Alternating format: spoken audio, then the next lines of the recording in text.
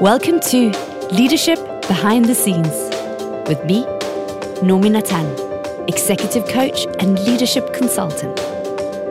In this podcast, we champion human-friendly leadership because you're human first and leaders second. We share tips and insights on how you can increase your impact and influence so you can be the leader you've always dreamt of being and feel proud when you look in the mirror.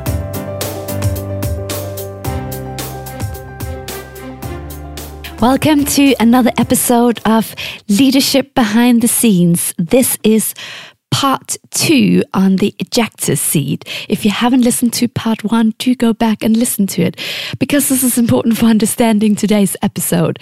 It's about what do you do when you have a role in your organization? You're the leader or the owner and there's a role you can't seem to find the right candidate. But maybe it's not about finding the right candidate. Maybe there's something else that's off because it seems like no matter who you get, no matter how great they are, no one seems to stay very long in this role. Let's take a breath and dive in.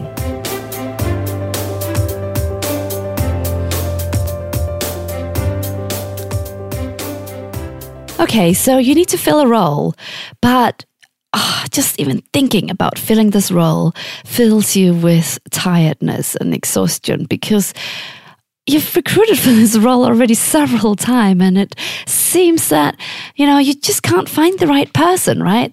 You can't find the right candidate and you've tried all kinds of things. What are we getting wrong? I don't get it. Why is it that it seems no one is successful in this role? No one stays, no one can do well in this role.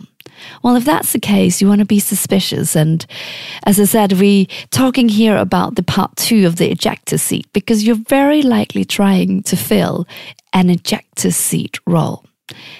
And it's not about you finding the right candidate. Like I explained in part 1, it doesn't matter who the nursery had found in terms of a new manager. They weren't going to find the successful manager for that nursery because there was something really off. They kept leaving no matter how great the managers were. And so if you have a role that you can't fill it, no one seems to stay. They go off on sick leave, they leave, they make mistakes, they just can't be successful. You have to go back in time. You have to figure out, okay, maybe to the origins of this role, maybe to when it was created, or at least several times back and go, when was someone successful in this role? When did someone manage to stay for a while in this role? Because you want to figure out what's the history here. Because it happens to be that wounds in organizations, something painful, someone goes off on sick leave and you don't know what to do with them and it costs and maybe you pay them or maybe you just try to get rid of them or someone makes a painful mistake for the organization and again you try to sweep it under the carpet and just get on with it. All kinds of things like that. They're painful to the organization. And what things that are painful all have in common is that we try to get rid of them as quickly as possible. We try to spend as little time as possible thinking about them, talking about them, and acknowledging that they happened. And so very often what happens is someone might not have been given, the fair acknowledgement for the contributions that have been given. It might be that someone has been paid off. It might be that you felt like financially the organization did all right. But if the ejector seat effect keeps happening, maybe there's money missing, but maybe it's more than money. Because here's the thing about human being. Money is one side of what helps people to feel like it can be an ending that makes sense. But sometimes an apology is needed. And sometimes public acknowledgement of what someone contributed.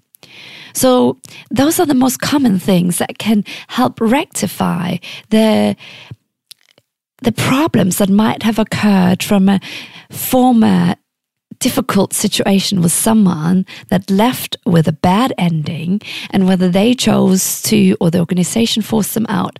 And you might say, well, this happened long before I joined. I just inherited this area. And now I'm stuck with this ejector seat role. Like, seriously? How is this my problem? And it is. Because this is not about you. It's about the role you're holding. And as the leader in this role, you're holding responsibility for what has happened in the organization previously. So it's not about you personally holding the responsibility as, who you are outside of work. But it is you holding responsibility as you holding this role. And it is your duty to go and try and figure out, how can we go back in time and try and heal the original wound? Because only then can you be successful in filling this ejector seat role and stop that ejector seat effect. So as I said, there are a few options. One is you might have to pay. There might be some money owed somewhere. Someone wasn't dealt with in a fair way and they're owed something. So that could be money. It could also be that they're owed an apology, a proper apology. And it could be that they're owed an acknowledgement of their contribution. Now, here's, of course, the thing that makes this even more complicated. You can't just do this and not mean it. If you just try to throw money or sort of an official sounding apology or acknowledgement, but you don't mean it, and the organization doesn't mean it, and everyone's still a bit pissed off about the whole situation, it doesn't work. You have to shift the energy first. And you might be able to do that personally. It's probably easier if it was something you inherited and you didn't have, you weren't in the middle of this in the first place. But whether you were in the middle of the original situation or not, whether you own the business or you are the leader, you have to shift first and have genuine compassion, genuine care, and the apology or the acknowledgement or the money has to be given in a way that shows respect and care for this other person, for whoever it is that suffered originally, whoever it is that had a bad ending in the first place. Because if it isn't done in a genuine way, it doesn't make a difference.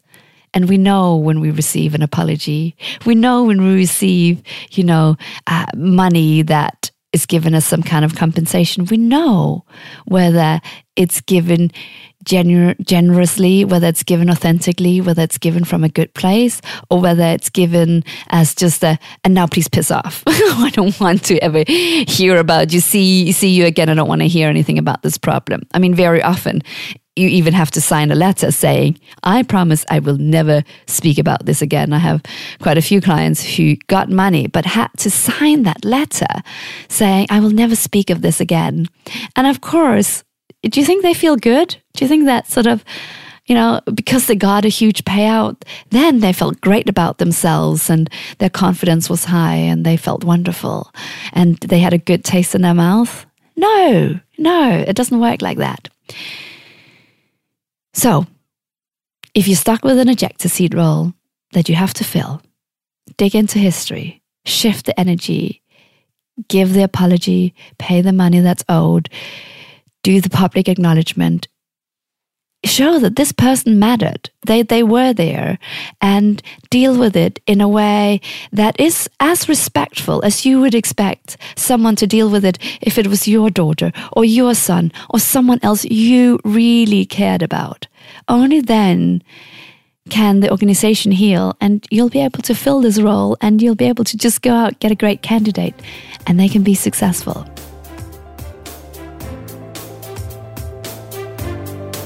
Thank you for listening. If you enjoyed this episode, please do share it with your friends and colleagues. And it would mean the world to me if you would leave a review in iTunes, Stitcher, Podbean, Google Play, wherever it is that you're listening, as it will help other people find the podcast. If you don't want to miss another episode, do subscribe here and head over to nominatan.com and sign up for my email list too. Now take a breath. Because no matter how busy we are, there's always time to breathe. Have a great day.